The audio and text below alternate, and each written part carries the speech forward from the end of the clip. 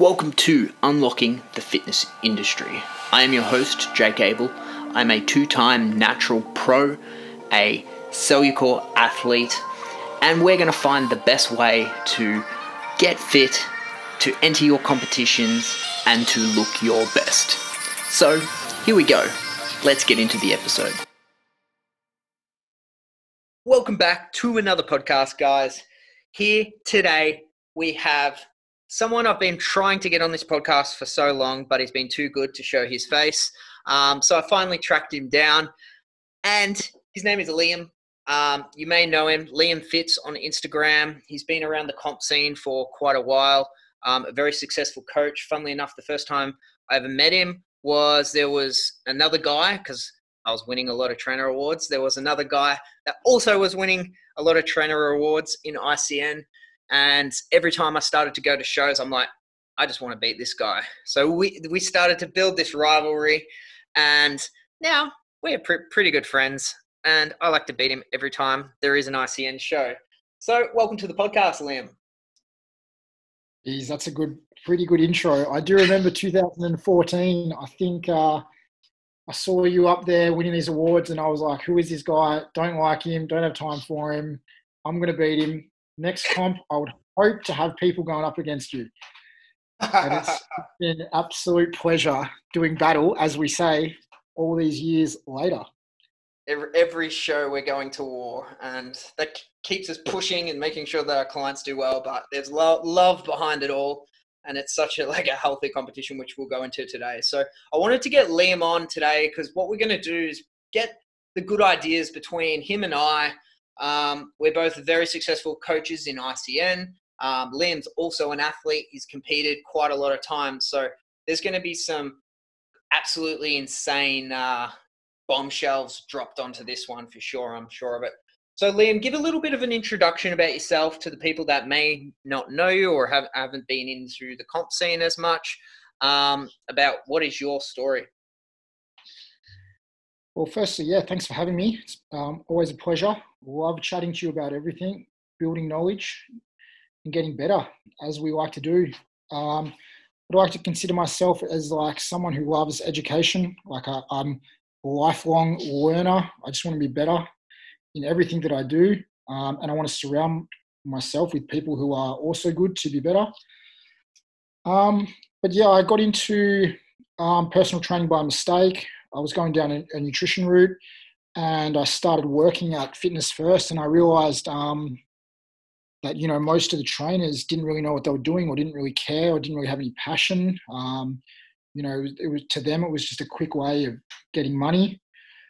And my passion started to build, and it started to build. And as I started to get better, I realized that I didn't know anything, and I didn't know anything about anything, and personal training and getting people results and down to general weight loss is actually quite hard and very specific to the person.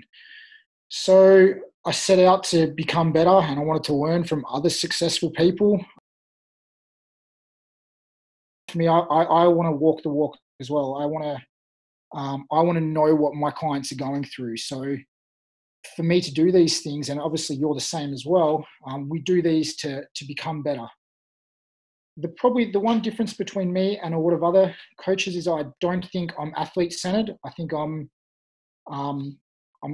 centered around my clients. So I get more nervous when my clients are up on stage than when I'm up on stage, because I know that's kind of my responsibility, or could have I done better, or could have I done more?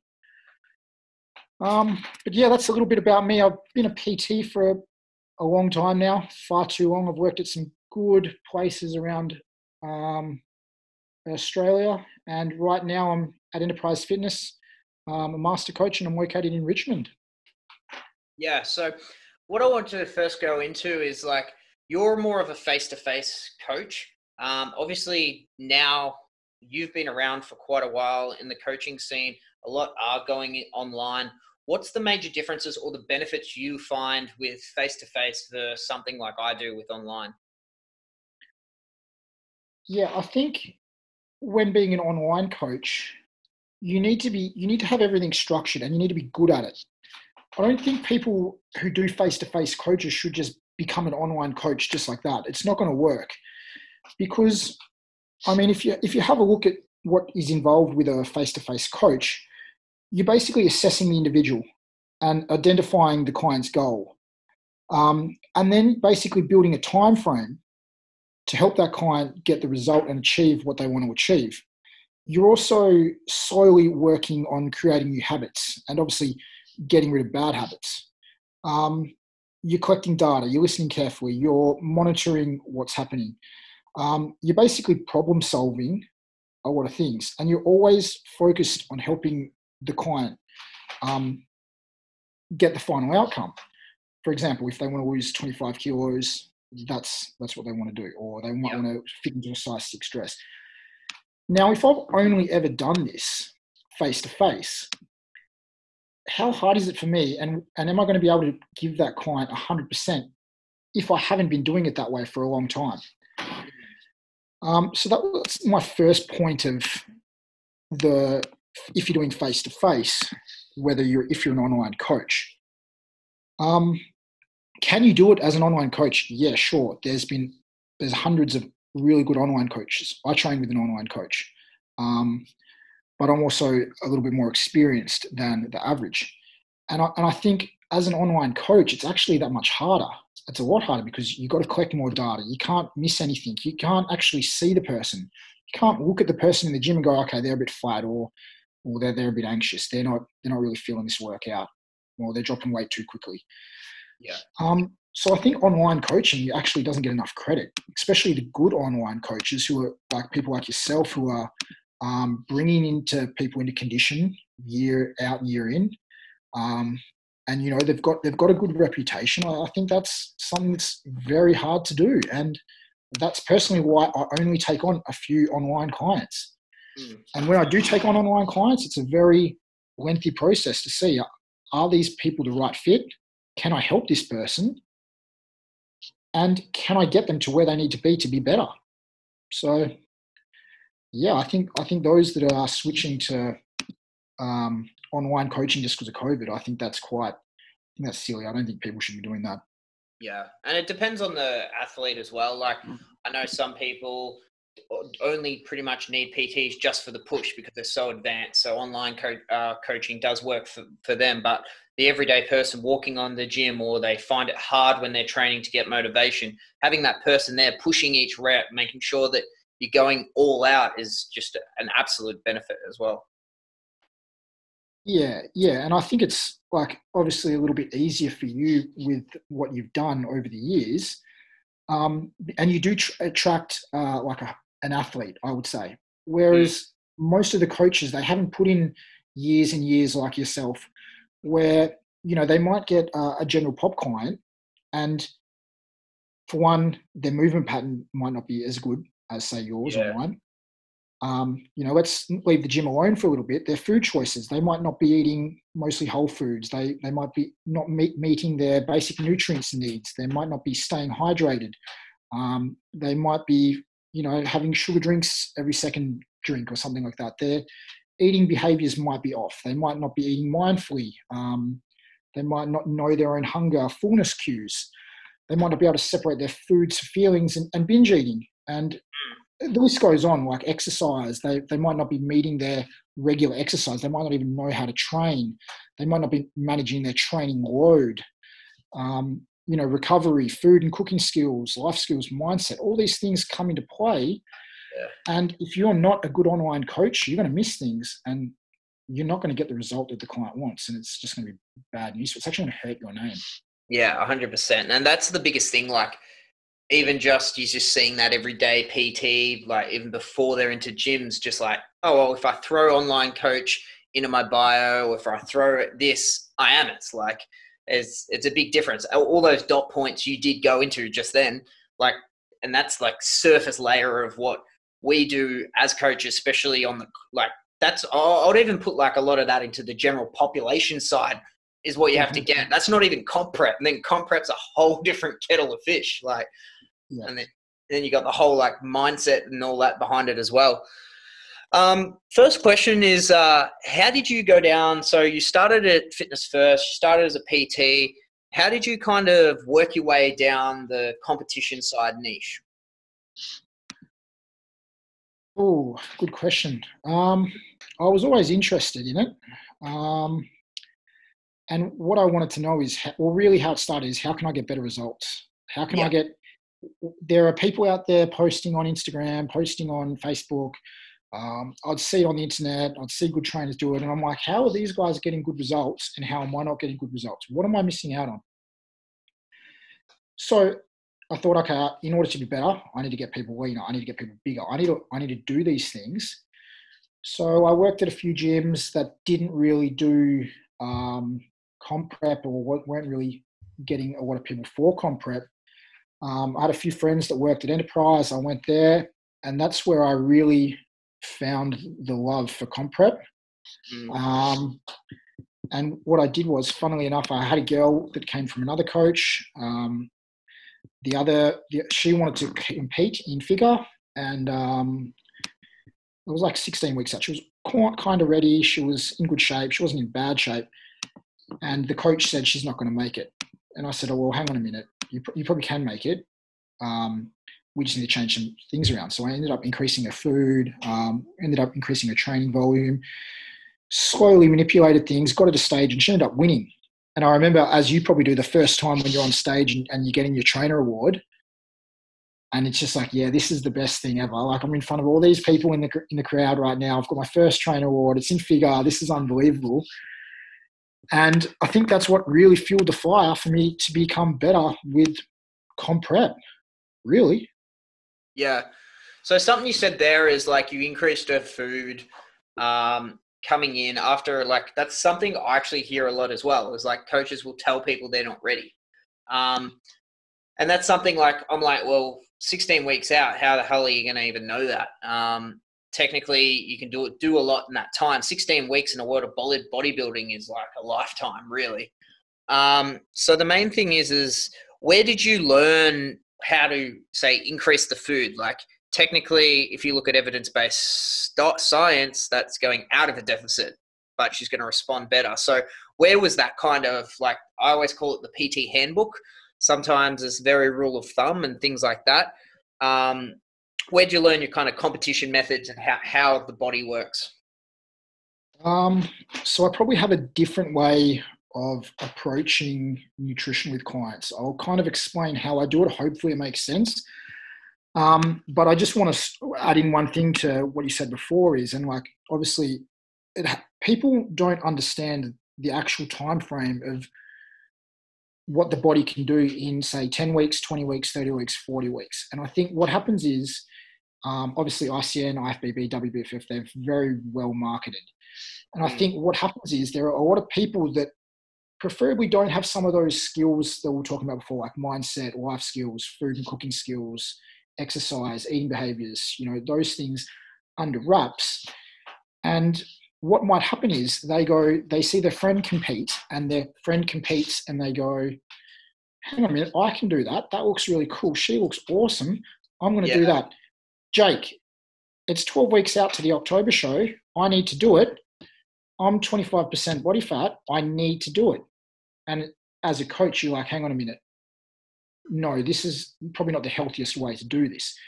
Here's what you actually need. You need 20 weeks of dieting, and you need to start at baseline, and we need to slowly come down, 5 or 10% each week until we're at like 20, 30%, see what's happening to the body. And every week you're making assessments.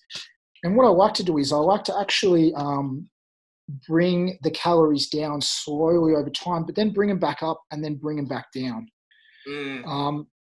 And I think what I've seen a lot in the past is people just slash calories. You're on 600 calories. Cool. Let's increase your cardio now. Bang, bang, bang. And it's not the way. To me, that shows that people haven't planned out a prep for the right time, or that client's just not ready to do a competition. Yeah. And it's hard to tell someone that they're not ready. Yeah. But back to your original question, I've always been interested in nutrition. I've been studying it for a long time. But I think you can't beat if you have a look at the best coaches in Australia or the world, they've all gone through some sort of dieting process or some sort of comp prep or some sort of life-changing experience. Like they were overweight, now they're lean. I agree. They've like me, particularly if you have a look at my like body type, if that's what you want to call it, I sit between like an endo meso. Now, if you know what that is, I do gain muscle mass okay, but I can gain body fat really, really easy. So for me, getting quite lean, I wouldn't say it's hard. I mean, when it gets under sub 10, it's always hard, but it's challenging. Now, if I didn't know how to do that myself, how can I help other people? And how do I know what works? Does that make sense? Yeah. So like I've always been told that is like, you're almost like a billboard for your PT as well. So like advertisement, I always kind of feel a little dodgy on coaches that don't like, they're telling their clients, they're doing comp preps for their clients and they've never competed before. So like, how do you know what it feels like to be in a super deficit during peak week and things like that? And they're just expecting them to, they're doing crazy shit like cutting sodium a month out and things like that. And you're just like, oh, wow. Yeah, I agree with that for sure. Yeah. On one hand, you want people to learn and you want more competition at the comps, but I mean, again, we're saying that, this is people's health also. Yeah. So it's like, and that's something I think now more than ever with social media and how easy it is to get a PT qualification. PT qualification doesn't necessarily mean competition qualification or nutrition qualification, or they understand how the body works or things like that. And like you kind of said in your intro, like I think if people are looking at coaches and doing things like that, is like look at their results, talk to their past clients. Are they consistently bringing in conditioned people? What are the preps like? And then make your coaches like that. Even for me, like when clients are like trying to work out, if I'm the coach for them and they start sending me like heaps of questions, they're like, sorry for so many questions. I'm like, no, you need to shit test every single coach. And I'm like, I understand that more than anyone. I want you to go and ask these same questions to 5 different coaches, and you're going to get a good feeling on who's doing it for the right reasons, who's doing it for cash, and like the difference between the good ones and what I call cereal box PTs. Yeah, I totally agree. Like, I mean, that's the reason why you've got as many clients as you do. Like, people see how passionate you are. Like, I don't think I've ever been to an ICN when you haven't been there. Yeah, it's been crazy. This is the longest, because of COVID, longest time I haven't been to an ICN show in 5 years now. as a coach. Yeah, I think I took a year off from ICN comps. I had a few IFBB competitors and WBFF, but you just can't really beat the ICN, can you? It's just it's very vibey. I like it. Yeah, and yeah, taking that year off, I was like messaging you like, you need to come back. I'm winning too many shows. We'll get you in November. That's it. Wait until season B. That's going to go perfectly into this next question. Is the difference between because I'm mostly natural bodybuilding. I have had a handful in others, but actually I've been to a handful of IFBB shows and things like that. What's the difference between a natural show and an unnatural show, other than the supplement enhancement? But the feel of it, the mindset of the shows, you've definitely probably been more to both of them. Yeah, I think. Plus, you've competed along both of them as well, so. Yeah, definitely. Like, I think what ICN do really well is they make it like a family event. Like, everyone's there for each other. There's plenty of people supporting you. People are coming up to you left, right, and center going, wow, you look amazing, this, that, whatever. And I think there's a lot of first timers there as well in the ICN. So I think it makes a better vibe, a better show. I think the IFBB is still a great show, but people are there to win. And I think ICN focus a lot on the athletes. Yeah, I think that's probably the main two. I can't really like. I like both the shows. I like how they're both set out. Mm. They're both very, very different. I think that like willingness to win is a big one as well. Like I know ICN, a lot of people will like talk to other competitors and do all that, and everyone's kind of happy to be there on the day.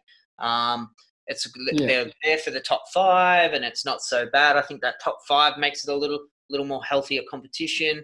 And then like I've had a little touch in with a model search of like IFBB, and like the thing I found backstage was just like no one talked to me. Everyone was just like, "You are the enemy.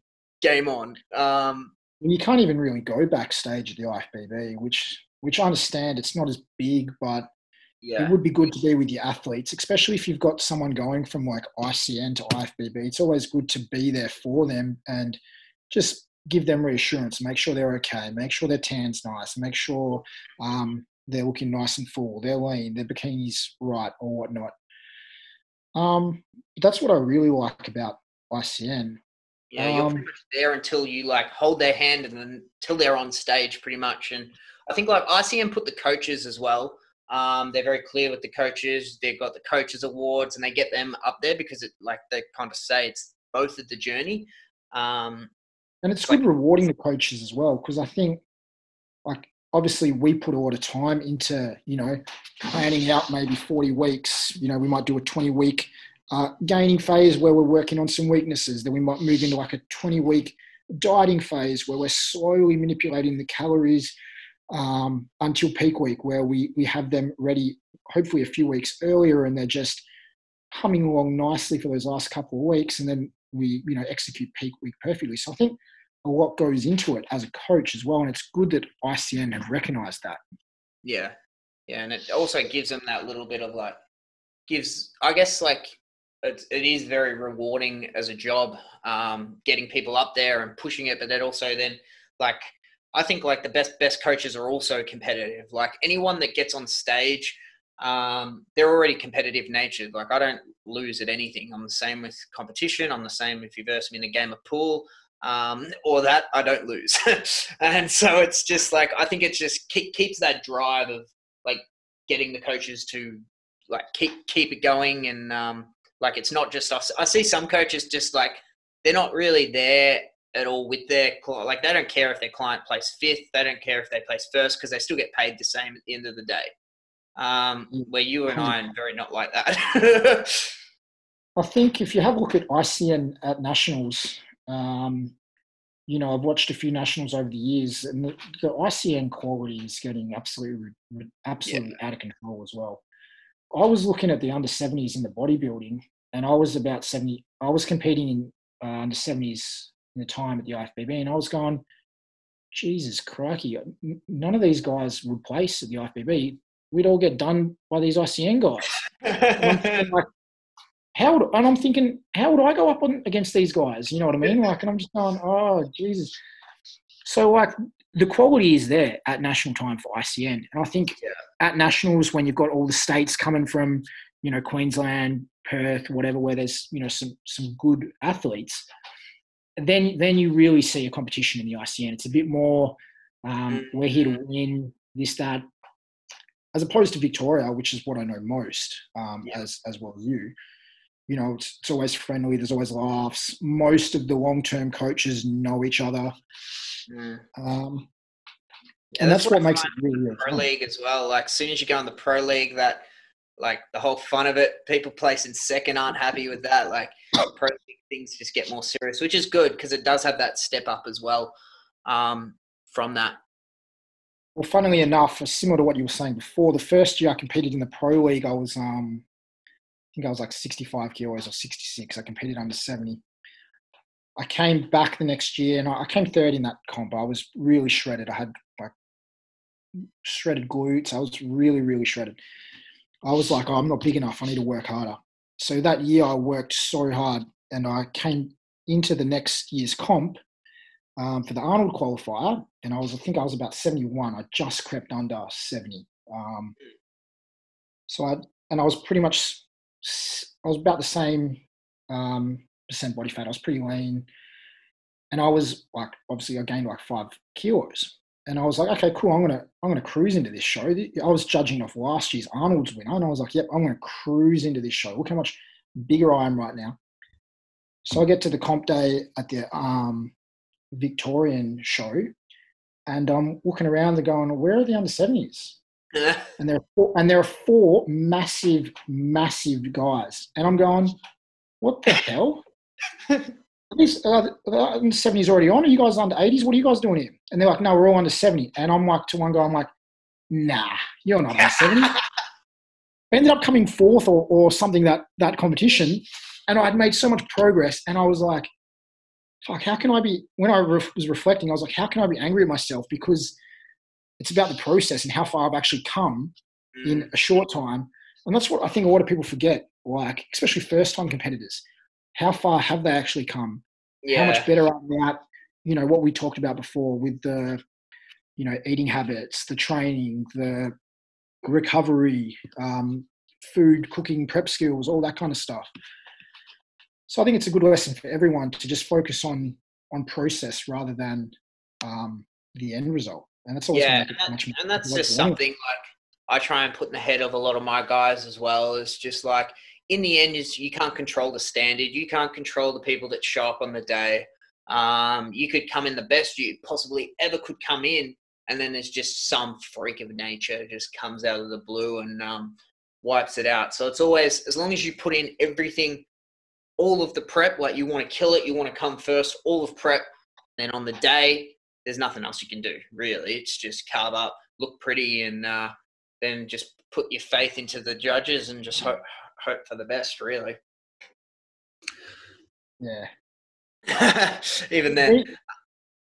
Being a posing coach, though, posing, some people love it. Some people absolutely hate it. Yeah.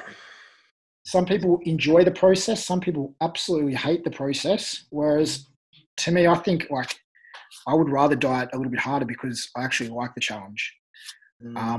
Me personally, I never want my fridge full. I want it half full because I always want to be a little bit hungrier in life. Like in whatever I do, whether it be study, work, anything. As you said before, you don't lose. I think that's a mindset that like people need to have more of. Yeah, I agree. I actually said like I was kind of like going for when I won that world title and prepping for physique. Like even my mindset there, I was like, this is like should be like the easiest. Like even though there are a lot of good competitions, but there are also a lot of people softening out, and I think people are just actually getting softer and softer. Like I don't know about your methods, but for me, flexible dieting, like if I see they're saying they're flexible dieting in their profile and they're up against me, I pretty much like write them off. Straight up. Like I guess it can't like healthy flexible dieting is very different to trying to fit ice cream in peak week. But like that's just for me, consistency wise. Like I'll dot all the I's. I want to push it, even though there is so much good quality. There is also so much like kind of like people weakening out, I guess, in a way. Yeah, no, I actually agree 100%. Doesn't sound too nice, but I think people are looking for the easier option. They want to do the easiest things. Now, with what you said before with like macros and stuff, like can people do that? Yes, absolutely. But there's people that just take the piss. Yeah. Like I've got plenty of females that know how to use it, and it is quite hard that, log in everything and this, that, whatever. But it can be done. But even 4, 5, 6 weeks out, I'm still almost watching very closely what they are eating. They're on stricter guidelines, and by that time for digestion purposes, they should have switched to mainly whole foods anyway, or even low FODMAP foods for digestion purposes anyway, because the leaner you get, the more you notice things when they go wrong with your body. Like you might have orange juice and you might be bloated, or something like that. I find like oats and sweet potato react very differently. Even though technically they're both a complex carbohydrate, they're going to react very differently. Feel better on? Like sweet potato? Yeah, 100%. Yeah. So like I actually find it like lighten up coming into the last couple of weeks. I'll swap my oats out for sweet potato, and it's going to be easily digested. You're not going to bloat as much. And that works with majority of my clients, which I found as well. But it's just like, I think we're coming with that as well, is like, it can be done, but it's best practice. In the end, it's like, I always tell like my clients, I will work harder than you. When I prep, I give no one my plan because it's not sustainable. I have a very different life to everyone else. I can train for 5 hours a day, and that's pretty much where it goes. I'm training for 5 hours a day. I've got a sauna in my house now to make sure I am like punching success. But yeah, it's best practice to suit that client. Say if a client struggles to stick to a meal plan, they're not going to last 20 weeks. Well, yeah, flexible diet up to the last 4, and do those type of things, then get a lot serious. But there's quite a few things, like, I don't know where your morals lie. Like I find, yeah, there are people that, it's like the difference between, like, what I find a lot now is coaches putting steps in. And for me, I'm a big advocate of HIIT. Like, I love HIIT. You go ass to grass, work it out, 15 minutes, run, burn as many calories as you can, versus someone that's like, I burnt the same amount of calories doing 2,500 steps in the day. Like, it could be done, but I think best practice is, for me, and what I've found through like my philosophy, is definitely like going hardcore, like even though like the hardcore hits and things like that. I don't see a problem with what you're saying there at all. I think it comes down to two things. Now, obviously, depending on the clients, whether, say, like, if you come to me and I review your nutrition and you've been under eating for a year, and you haven't been eating a lot of food and you've already under eating, that isn't going to work well long term. So I need to bring your food up. So then food HIIT cardio might be very handy. Now, if you've got a lot of weight to lose and you've got a short time to drop it, HIIT training could be good. Now, if you're in pretty good shape and your calories are getting a little bit lower towards the tail end of prep, which for some people like myself, I like to call it the sloth end of prep, they might not be able to do cardio, high intensity cardio, because, you know, doing burpees and running and stuff might be a little bit too much on their joints. What I want to make sure is happening, and this is why every case is different, is that person recovering? How is that person performing in the gym? Okay, cool. And if they're performing well, cool, let's do a bit more cardio, or let's increase this, or let's do this if we need to.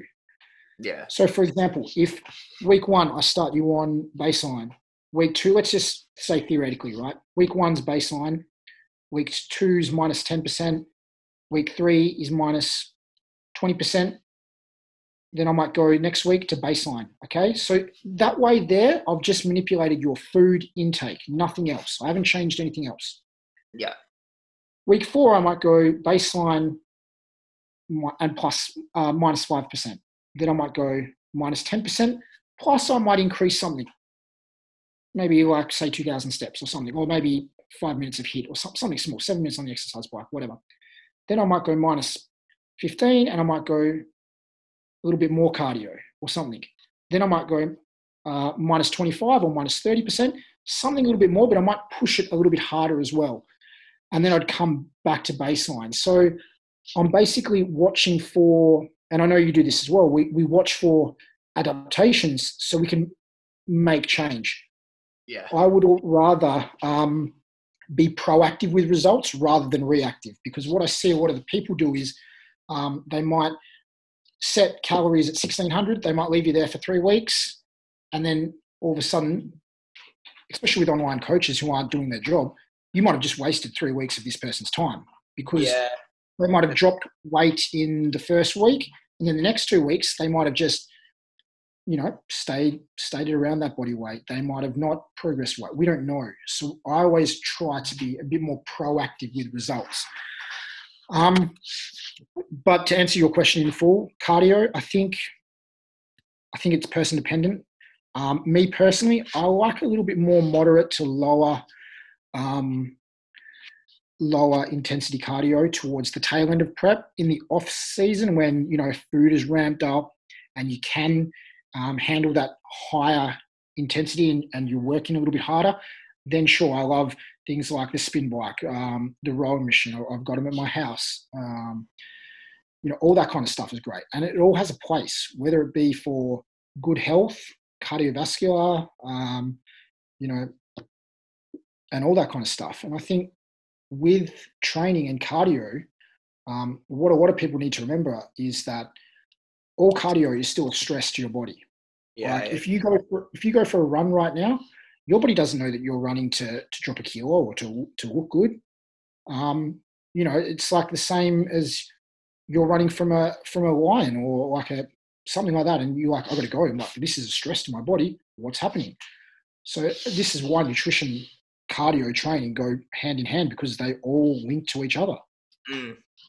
And like, just when you went over things like that, about all, like, on your rule of thumb of going into that deficit and things like that, that's the rule of thumb. In the end, it's like, well, this person might not respond, and then they might not do this, or they might respond too quickly, or so it's just knowing as a coach how to best guide it in to make it the least stressful. Like I try and say, like, my comp preps should be the most livable. Like that, it shouldn't be, in the end, like comp preps shouldn't be that hard. You're going to be pushed to your limits, but you shouldn't be starving. Like you shouldn't be absolutely waking up dead. You shouldn't be avoiding your friends and doing all that because you're so wrecked.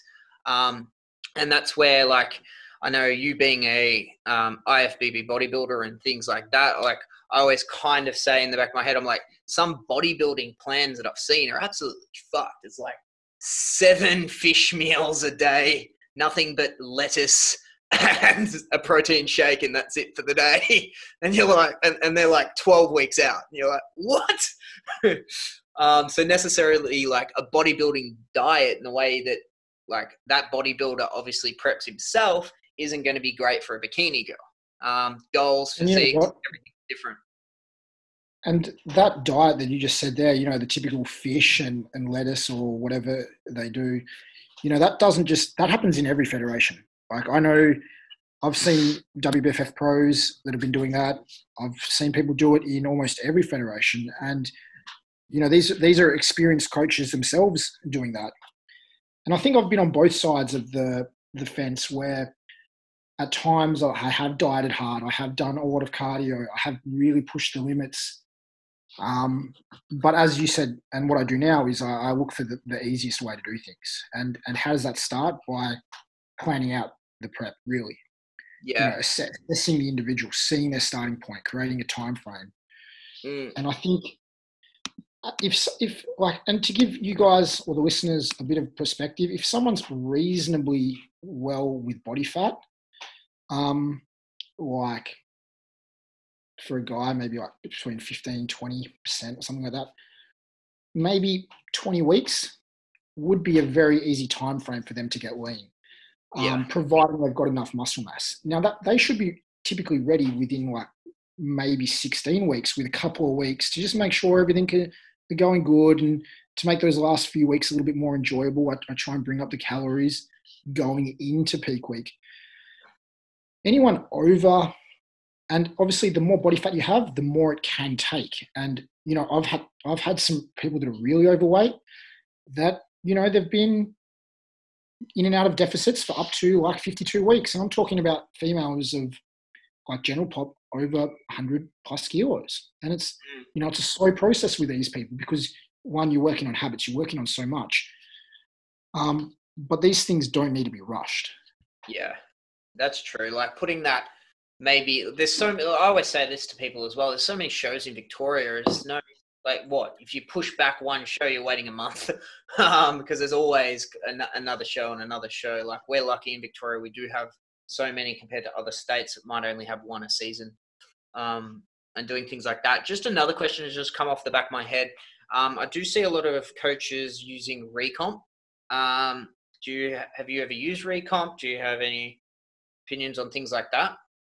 Like Recomp is in, I think it's like a powerlifting, making PBs during comp. I've seen some people going for like PBs for their deadlift, because I know you do a lot of deads and stuff like on peak week, throwing up some crazy numbers and things. Like any tips or anything on the recomp? Just this is my interest now. Um, First of all, with like deadlifting, what I like to look at with most people is like a stimulus to fatigue ratio. So, and what I mean by that is when the food and the calories is up, that's when I'm doing the big bang for buck exercises, you know, like the squats, the deadlifts, the this, that, whatever. Down movements. Now, as I get closer to comp, I'm trying to do things that give good pumps but aren't neurally taxing on the body. There's a big difference between a leg extension and a heavy barbell squat. So I'm looking at how I can best match calories with training output in a way, if that makes sense. Yeah. In regards to recomp, like I have used it a couple of times. I think the software is unbelievable. I think it's quite good. I think like the way you can make nutrition plans with it is second to none as well. I think it's real quick and it's awesome. The calculator I think is high. I remember once I used it, I had like 473 kilos on the leg press for like 47 reps, and I was like, my knees will blow out or something. I'm not this good. Yeah. But I have seen a lot of people get some good results off it. So, you know, and this is where it comes down to. Like, I don't really want to. Like, I started off very Poliquin-ish, and then I went very bodybuilding, and now I'm somewhere in the middle of, you know, all these kind of guys. And I think what works for some might not work for others. And there are many ways to skin a cat. So I don't want to be. I don't want to like knock anything. Because I know they work. Like I've seen coaches use it and get results with it. Yeah. Is it my preferred? Seen, in the last couple of like maybe in the last 12 months to 24 months in with coaching, and it's like tribalism when they use their methods, and it's like, this is my way or the highway. This is the only thing that works, and if I'm flexible dieter, I'm only flexible dieter, or I'm only keto, or I'm only this. And I think that's a huge thing, is it's like there are many different tools. It's just knowing which tool's best to use. You're not going to use a hammer on a screwdriver and things like that. You've got to have the knowledge to know which one that's going to work. Yeah, I 100% agree with that. I think the best way to put that is the more you know, the better you'll be. And with saying that, the more you can educate and the more you know, probably the better your life will be as well. So for those that are saying, like, especially with nutrition is probably the best one to look at. Yeah. We got keto, we got vegan, we got carnivore, we got paleo, we got whatever. You know, there's probably new ones out there. I don't know, whatever else. I'm probably not up to date with what's out there. But look, how are you feeling on this diet? What are your goals? Digestion, energy, sleep, all these things come into play. And I think if you're limiting yourself to like a vegan, or if it fits your macros or whatever, I think you're already behind. And you know, I'm going to keep on getting better. If you're going to be thinking like that, that's fine. You keep doing that. Yeah, and that is the difference. Like we're kind of there, and we're just like, oh well. I kind of like people that are so tribalism as coaches like that, because it makes our job easier. But yeah, 100%. It's quite funny. Something I've just written down that you kind of just touched on then as well, which was the more you know, the more you like. I don't know about you, but the more you knew and the more you dived into the fitness industry. Like I went into doing like even my PT course while I did my diploma in fitness. And as I started it, I was like, yeah, I know quite a lot about training and nutrition. Anyway, did this, and I was like, I know nothing. And I came out of this PT course like, I have no idea. And it's also like, I've been now a coach for 6 years now, an athlete for 7, and a PT for like over 10. And it's like, now compared to like, I just realized how much you don't know about the body. Like the more you learn is like that ignorance is just growing and growing and growing. And it's quite funny. Yeah, it's like if you have a look at like just what it's like to be a good coach, for example, like let me think about this. You need to be positive. Mm, You need to have respect. You need to have compassion. You need to be able to see clients' potential and value. Um, you might you need to have assessments and observations. You need to gather information. You need to have understanding. And not all clients are the same. You need to be a motivator. You need to be monitoring and measuring everything. You need to have solutions. You need to skill build. You need to be able to get appropriate progression and regression if you're going too hard. You need to analyze things. You need to be an outcome based decision maker. Um, all these things, that's just some things on being a good coach. Now, that's not even touching nutrition, mindset, yeah. training, reps, sets, all this stuff. And then it's like the thing is with PT courses is you can do one in probably what 6 weeks if you really wanted to. Yeah, people are banging them out. People have done them in COVID, 2 months. Have they? Yeah, legit. It's So it's so easy. like on top of all that, now and you brought up oats and sweet potato before. Mm, Now we could sit here and talk about digestion times of oats being 6 hours and sweet potato being 4 hours through the small intestine and what it does and this, that, whatever. But then, like someone's gut health or mitochondrial in the stomach is different to yours, is different to mine. yeah, So 100%. how do we know what oats are going to feel like with that person and this, that, and whatever? And then it comes back to, again, people wanting to do these comp preps in 12 weeks. How is a coach supposed to figure out all of this information in 12 weeks? Mm, There's a key reasoning of why lifelong competitors or people that are always trying to be better, like yourself, like if you have a look at your progress, every year progress for the last 7 years, yeah. there's a reason why you've got to where you've got because you've kept pushing, you've kept trying, you've kept learning, you've kept wanting to be better.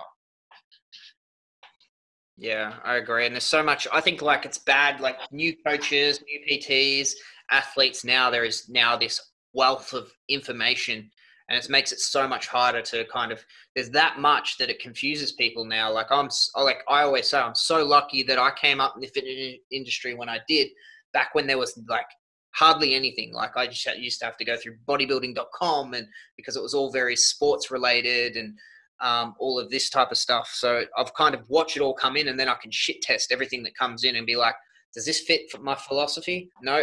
Okay. How does this go? No. Yes. Maybe I'll take a little bit of that. And then watching pro athletes and what they do and what all those good results do. And I know like if I have a biggest question, it's like, I'm not the wealth of knowledge when it comes to a coach. Like if I do have a question, I'm like, or someone asks me, something and then I'm like, oh, maybe I'll like go ask someone like you, someone like in my close knit like circle. And you're always upskilling in the end. Like it's not directly going to be a journal article that I'm going to look at. I'll be asking the people that are in the field. You have your collective data of people as well. This person has their collective. So like that's where I'll bounce off other coaches. And it's just, I think that not having that ego is just like a major part of like being a good coach. Yeah, that's the difference. Like you're committed to practice, like of lifetime self-development and education. And that's what really makes you better. Mm, Just back to something you said before on macros, what I like with people eating a bit silly, one thing that I don't really understand or get is like empty calorie foods, like candy, alcohol, sweets, full sugar soft drinks. Things like that contain few nutrients, but nutrients are needed to metabolize them. And they replace healthy foods in our diets in a way. So these foods, they have like an effect on the digestive system in a negative way. Um, for like an instance, like sugars, they feed like candid bacteria and parasites in the stomach. And things like even tobacco as well, obviously suppresses a lot of antioxidants used for good health. Yeah. Now, you can't say that things like, I don't know, what's an empty calorie food, like a Mars bar is going to help you be an optimal version of yourself if you're trying to do a competition. They just don't go hand in hand. Yeah, I agree. Like maybe generalized, whole different game story. But what I say to my comp prep clients is like, cool, if you're a race car, which you're a machine, wanting to win a race, which is a comp, are you going to use 99 octane or are you going to use 80? So the difference between your different types of good carbs, bad carbs, high calorie dense volume foods, which is going to keep you full for a long sustained period, or just a sugar insulin spike to crash on your ass. So I try and educate that way. But yeah, I do something similar. I think I use Reese Adams used to use a coal train analogy. The more coal you put in, the faster you go, he used to say. I was like, oh yeah, that's true. You as an athlete, so just taking a little bit of a U-turn, you as an athlete, how do you, like, I always get this as well because I'm also an athlete, balancing athlete and coaching at the same time. So how do you go with, I know you did your Arnold prep and that while coaching. Some coaches don't prep because they don't take clients on when they're prepping. What's your thoughts on that? I think if you're not taking on clients when you're competing, that takes out half the fun.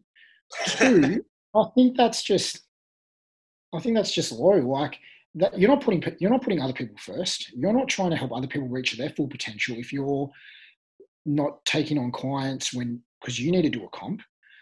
Some of my best competitions I've been in the same process, and I'm actually a better coach when I'm getting ready for a comp. 100%. Yeah, I can't even tell you how much, like, it's just another. There are levels to coaching, and when you're in that zone, and I can't really explain this very well, but you take it up a notch, and everything gets more serious. And those that are there on that same journey with you, it's kind of like you're leading the way. Yeah, in a way. So you have to be good. And I think when I look back at some of my clients, and it's like, oh, okay, cool, yep. Like some have done cardio, some haven't. Some have done a lot of cardio. It's like I'm doing cardio, they're doing cardio. I know what you're going through. I'm going through it as well. I'm on the lower calories, this, that, and whatever. And it's kind of like we can do this. Yeah, more of that together. I'm the same. I always say, like I'm gonna lead from the front. So I'm out there doing exactly. I'm more relatable. We're all going it through together. I think some of the best shows that I have is like because I bring that team that comes in and does it with me and get on stage with them as well. So it's kind of good because you've got compassion in both ways as well. They can't just be skipping a day of cardio because they're like, well, my coach is smashing it out. So they almost respond a lot better as well. Yeah, 100%. That's one thing that I think a lot of people that don't compete, they kind of miss the hard work. It's very easy to sit on a couch and go, you do that hour of cardio, or you do that 30 minutes of cardio. So look, and it's the times that I've competed with clients it's been fun as well. Like it's always good, I reckon. Yeah. So taking it off, with obviously you've had a lot of clients, you have taken them through to stage, things like that. How do you go with, say, a client doesn't do as well as they thought, they're disappointed, down? Where do you kind of go as a coach on that side? I mean, there's two parts to every story, of course. Like now, the first thing I look at is, what could have I done better? What could have you done better? Are you talking about like if they're not dropping like how I would like them to? So they get off stage, they wanted to win, they didn't place. Oh, yeah. Look, it's like a couple of times I've had females and I've gone, and I don't do this anymore, and I've gone, you are going to win. I know this, you are going to win, and then they've come second. And it's like on any other comp day, they probably would have won. You know what I mean? and this did happen to me with a bikini girl that I had. And it's like, look, you're only there to become a better version of you. And I think that's how you need to look at it. It's kind of like asking me why I'm a coach. It's a pretty meaty question. There's a lot to it. I think it's all about how you can become better. And if you don't do as well as you think, what can you improve on for next time? Yeah, taking that feedback. How can you do better next time? Building it. Feedback is a good thing. It's a learning tool. And if you're not open to feedback, like a lot of people aren't, you're probably never going to win. So I wouldn't even bother. And that even comes on the coaching side as well. Like I'm number one with I always tell my clients, if I'm doing a shit job, tell me. Like there's no point just keeping it quiet and then just going, this isn't working out, peace, because you weren't listening to me here and this here. And then you're like, well, I didn't know that at all. Feedback throughout coaching, throughout competition, that's absolutely number one. Yeah, 100%. And I think it's definitely a two-way street. Definitely, as I said at the start. I think, like, if I was coaching someone and I wasn't doing a good job, I would love for them to tell me, like, Liam, you're shit. Like, do something about it. Okay, cool. Like, let's go. Let's do this. I'll be better. Yeah. That brings us to healthy competition in the sport versus the negative.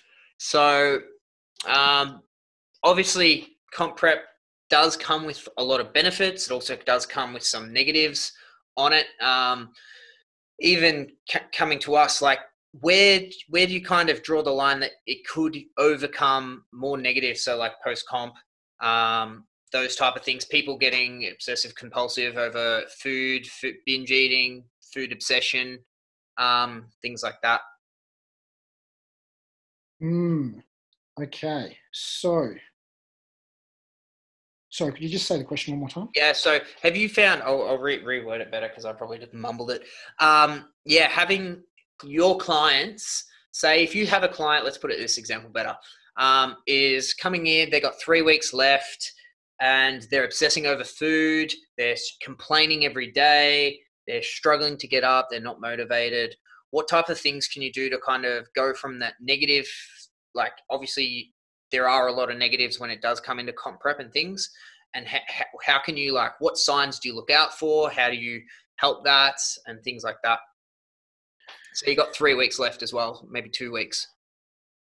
Yeah. So look, it's with knowing that, and people who chronic diet is another good example for this as well, just in a different case. But say if you're 3 weeks out and you see the obvious signs, you know, people are stressed, they're anxious, they're not sleeping, performance is dipping a lot, then it's, and, you know, look, they might be in maybe like a bit of a deficit. They might be doing it a little bit tougher. We don't know actually what's going on around them. So, and what I mean by that is what's happening to them at work, what's happening to them at home, what other stresses are they carrying on top of their prep, their dieting, their cardio, and all this stuff, because all these little stresses add up. Now, things that I would do is, if it's not too bad, and I think like it's something you need to have a talk to your client or person about, and it's not just something you push through because it's not normal. It's something that, and I've done this many times. Hey, such and such, or they might come to me and they might go, hey, look, I'm feeling a bit stressed, blah, blah, blah. Cool. Let's have a couple of high days or maybe baseline days, whatever. Take 3 days, 4 days off training. I'll check in with you every day. We'll see how you're going. Generally, this is enough time for them to relax, de-stress a little bit, and they might start feeling a little bit better. What I don't want to do is stress them out even more. More cardio, more training, more this, that, more whatever. Really, most people can probably afford to have, unless they're really running behind on their prep, which probably is the coach's fault because they haven't prepared the time frame right, which I've seen heaps of times, by the way, and it's terrible. Or people that just do not really love comp prep and they're just there to get up on stage and get makeup on and blah, blah, blah, which I'm against as well because I want to win everything. So yeah, I usually try and drop training volume. I try and focus on recovery, like sleep, and obviously bring up their foods. I may give them a couple of off-plan meals as well as bring their calories up just so they can recover, start to feel a little bit better. If it persists, I'll bring their calories back up and I'll start to build on their calories. I'll aim for something else, like a photo shoot or something a little bit less taxing.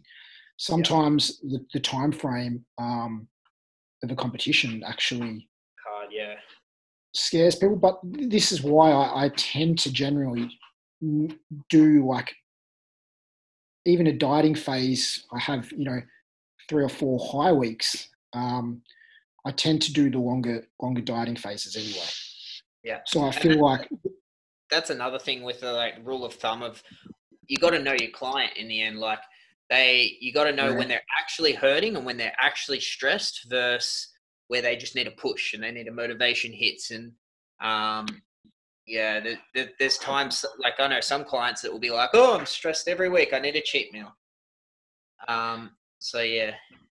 It's the same as people who are chronic dieters, and I'm talking about people that diet 24/7. Yeah. I mean, I'm sure you've had girls come to you, or particularly guys that have been eating 800-900 calories a day, and they're like, I can't drop weight. Yeah, like why can't I drop weight? And these people have been on lower calories for like way too long. They have a mindset that they can't relax or can't increase the calories to what would be a maintenance phase for you or I. They're trying too hard to diet, and obviously it doesn't work long term. Things start going wrong, and in extreme cases, we actually see really hard, drastic calorie restrictions for like no results. And I've seen this happen. And you're kind of banging your head on the door, going like, "Why can't this person drop anything? Like, what's going on?" And even these people that have been dieting for so long, they're probably even gaining weight because nutrients coming in at like one meal or in the small amount of calories they have, their body's trying to hold on and store these nutrients as like a way of survival. Yeah. And then there's obviously people that like swap between like keto, carnivore, no fat diets. They do everything but basically be consistent. Mm-hmm. And you've probably seen that. Like, and then they sometimes binge and indulge in foods and like feel a bit guilty about them. But their mindset is coming off a diet, going onto a diet every like 6 weeks, every 2 weeks. And this is like another issue that you were just talking about of people that are going to accumulate fatigue and so long lead on to really bad health problems. Yeah.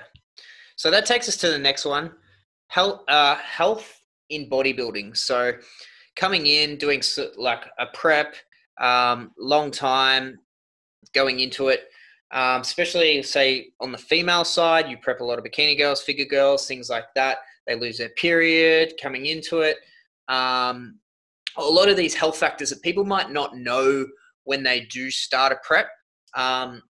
Like obviously you're looking insane, you're looking shredded, but it's not the most healthiest way to be in this, especially in the last couple of weeks.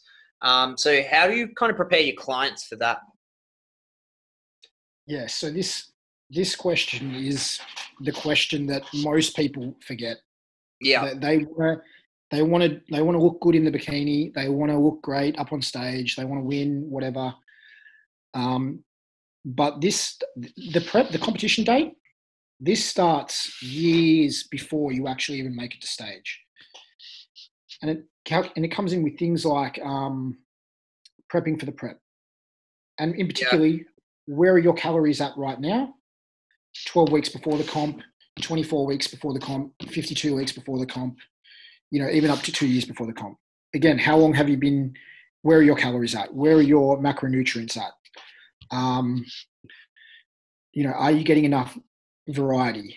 Fat soluble vitamins, A, D, and K. Things like B12, B8, and inositol. All these things help. So are you deficient in any way? But really, prepping for the prep is important. Yeah. It's no lie that my best clients that have won or whatnot have had a good base before they started. And I've had them for 40 plus weeks where I've been able to make sure things are okay, like their calorie intake is high. Yeah. Blood work is good. All these things like play a part. Even then post comp as well. So like I like to, even if like my clients don't take it, I'll always give a like free post comp like whole plan anyway. Like even as a part of peak week, my whole peak week I'm talking about post comp, because it's like, especially with the girls, coming into making sure that their hormone profiles come back up afterwards, and they're not just going to completely blow out on simple carbohydrates, low macronutrient type of foods. And then, yeah, just controlling then the post comp, because a lot of the time they're like, I want to do another comp. And then it's like, well, we almost want to make sure that we're putting in the good habits straight after, so we're not going down the blowout side or things like that as well. Yeah, and I think like as a first time competitor or photo shoot or anything like that, I think it is a little bit harder because if you generally sit at say 20% body fat and then you get to 9% body fat, and your body fat has always been around 20%, that's a completely new world for you. So you don't understand what's happening to your body at that time as a first time competitor. So there is a chance that you will, want to eat. Especially if you're depleted from a mineral, you'll crave that food. So I think the better you get at this, and the more as a coach you can educate on what's going to happen to first time competitors by doing the process yourself, helping other people do the process, and obviously getting education, getting them ready for what's about to happen, will help as well, if that makes sense. And I think you've probably seen this because I've seen it. The better you get, the more muscle mass you have, the easier it is for you to diet. I think it does get easier. Yeah. And I think the more you do it, and I've been sub 10 a few times now, it's quite easy for me to get there. Once I get there, it's a little bit hard. But the first time, it took me a while to get there. I was struggling a little bit. I remember the first time I wasn't even, the first time I competed in the pro league, I was pushing it so hard. I really wanted to do well. One time, my sleep was a bit off one night. And I just ate some oats and maple syrup. And I just ate them, no biggie. And I was like, why did I do that? I couldn't really. And then the more I understood about sleep and meal timing, nutrients, the better I got at not doing these things or preparing for these things. I think it's just also the first time you diet, it is like a new world. It's a foreign thing for you. Yeah. It's where experienced coach, experienced people around you, and obviously having good people at home, a good support network, all these things come into play. Yeah. Post comp, I always try and catch up with my clients for a coffee if they're going on holiday or taking some time off or whatnot, and give them their post comp plan, which is depending on the person. I like to come straight back to baseline if I can. Obviously you're going to gain a little bit more body fat that way. I would rather not slowly bring the calories back up because they may have just been dieting for 20 weeks. I really want to get them there as fast as possible. But every case is different. I don't really have a set plan for that one. I think the more I know the person, I think with my personality, I think people that understand me, I think they know where I'm coming from. And obviously I want them to do their best, but I don't want them to sacrifice anything. Yeah, and that's true. I agree with the bringing back up after dieting, especially depending obviously where their calories are at. If they're like low, you're going to bring them up slower. But like I especially my figure girls, I find like my figure girls are just like, they come in and they're on like 2,200 calories in peak week. So I'm like, well, boom, straight back up the baseline. You're not going to have a problem, your metabolism. So coaching during this time, a lot of coaches have, or PTs are struggling. COVID's got this headlock around a lot of the whole fitness industry. What have you learnt during COVID, which has kind of helped you throughout for your coaching and then like that you've learned over this time pretty much? So surviving this is like really it's one of the hardest times, obviously, in probably, I reckon, in all of the fitness industry. Like there hasn't been a time that we've hit such a hard recession or anything like that. Um, Mm. yeah, is this going to Yeah. change your, say, the way you coach or your business plan or the way you think about money or anything like that? Or I know a lot of PTs are trying to diversify and do things like that.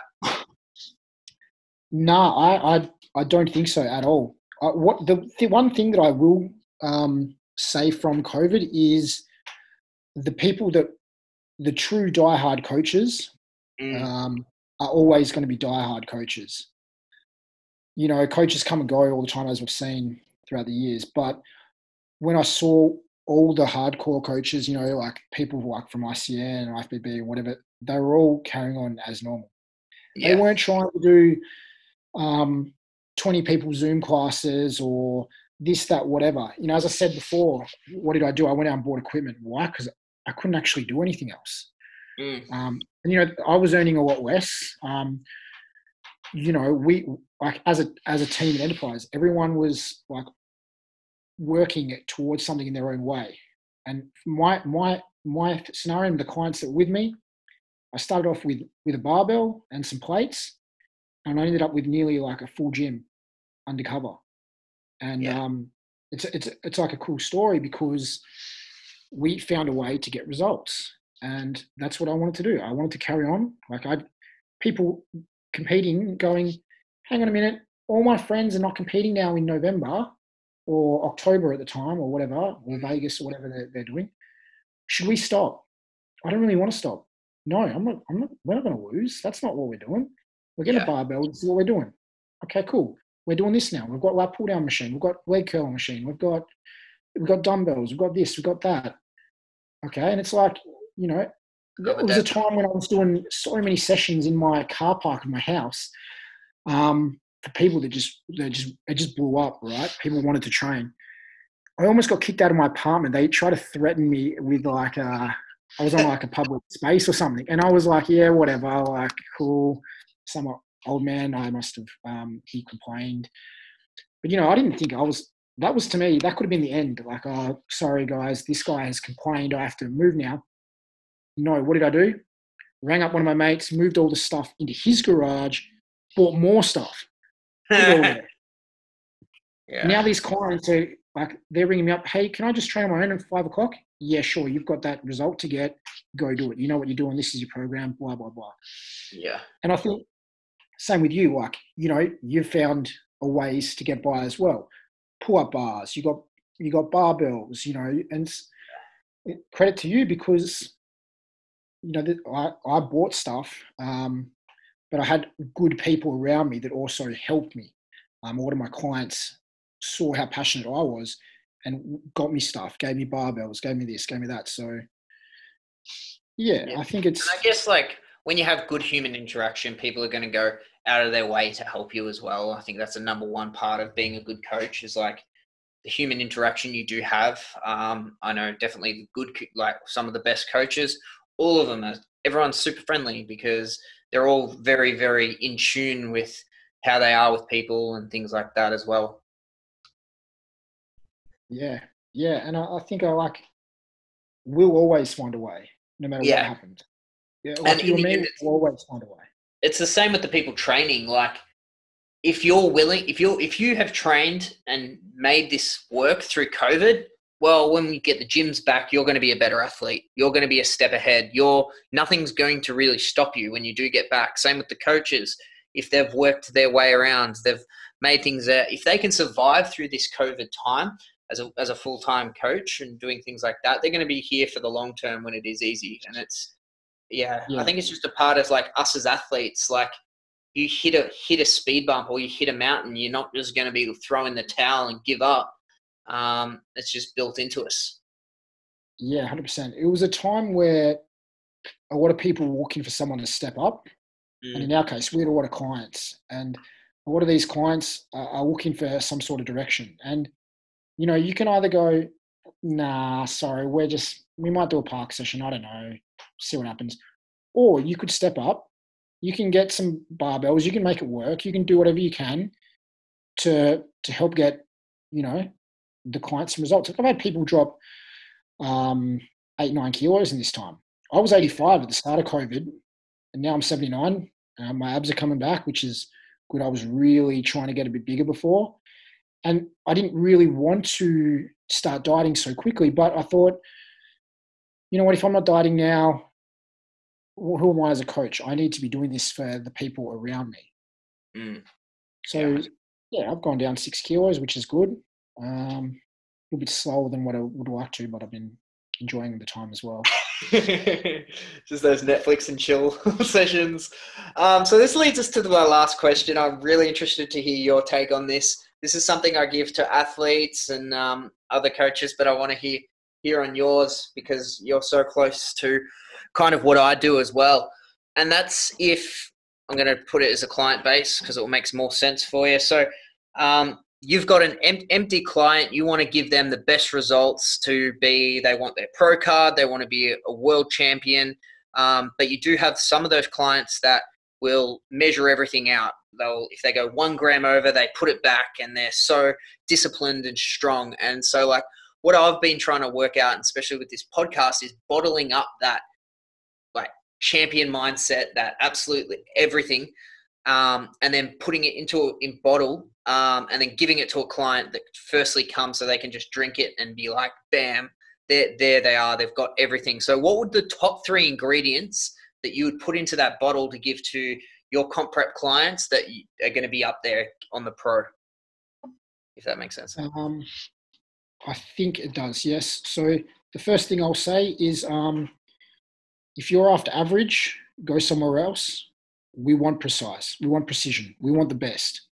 Yeah. We also want hard work. I think if you start to do, if you have that as a foundation as an athlete, you're going to go far no matter what, because you're always going to get better that way. The second thing I'd like to say is know your body and know your time frame and know what foods do and don't work for you. That'll make it a lot easier, especially when in the dieting phase. And the third thing that I would probably like to say is, as a coach, know your principles. Your clients has principles that you give, but they also give you principles, and that's going to make the team a lot better. And you guys will know exactly what you need to do, what the athlete needs to do, and what the coach needs to do. It's almost like being on the same page. Yeah, communication. Obviously, things like, as the coach, for example, knowing what enables client X to change, knowing why people resist change or they may want to resist change. What do people think they need, and what do they really need? And what level of challenge can you do this client? Can you give this client? One thing that I think helped me quite a bit with this was I would almost level people 1, 2, and 3. 3 is your die-hard comp prepper, 1's a beginner, and it's how can I get all those people to level 3 where they're self-sufficient, they know what they're doing, they know how to train.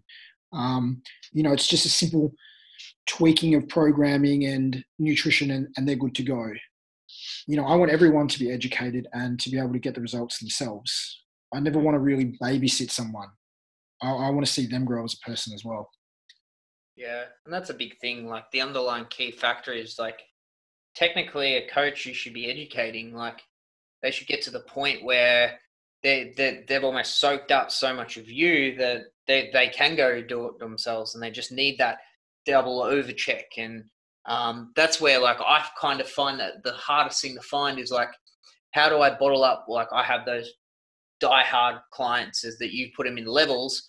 What's that level 4? Like, how do I make my clients on just like those ones that are willing to walk to the gates of freaking hell? And then trying to give onto that to someone who breaks their diet every week and things like that are on a comp prep and struggle. And it's trying to work out, is it something that's taught or is it something that's DNA inside that athlete? Yeah, I think some people have it within them.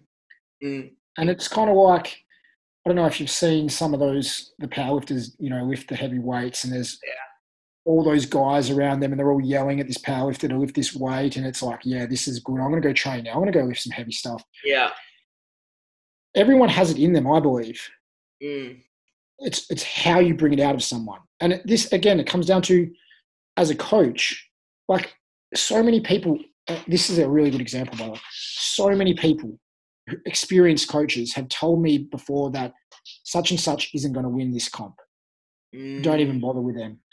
Such and such isn't going to win. Guess what? They always win. They always place, And when someone says that to me, and I've seen something in this client, it's almost like, don't talk to me, because you can't see this person's true potential. And everyone has amazing potential if they want it. Yeah, and they've got to want it, and that's the main thing. But that will give a perfect wrap up. Tell the people where they can find you, where they can see our battles on show day and follow the stories, and all your results. Yes, thanks for tonight. It's been really fun. Hope to do it again. You can find me next up on stage, beating the big fella, probably a few overalls as well. You can also find me on Instagram, Liam Fitz, Liam_Fitz. And obviously in Richmond, if you're ever around that part of town. And where do you train out in Richmond?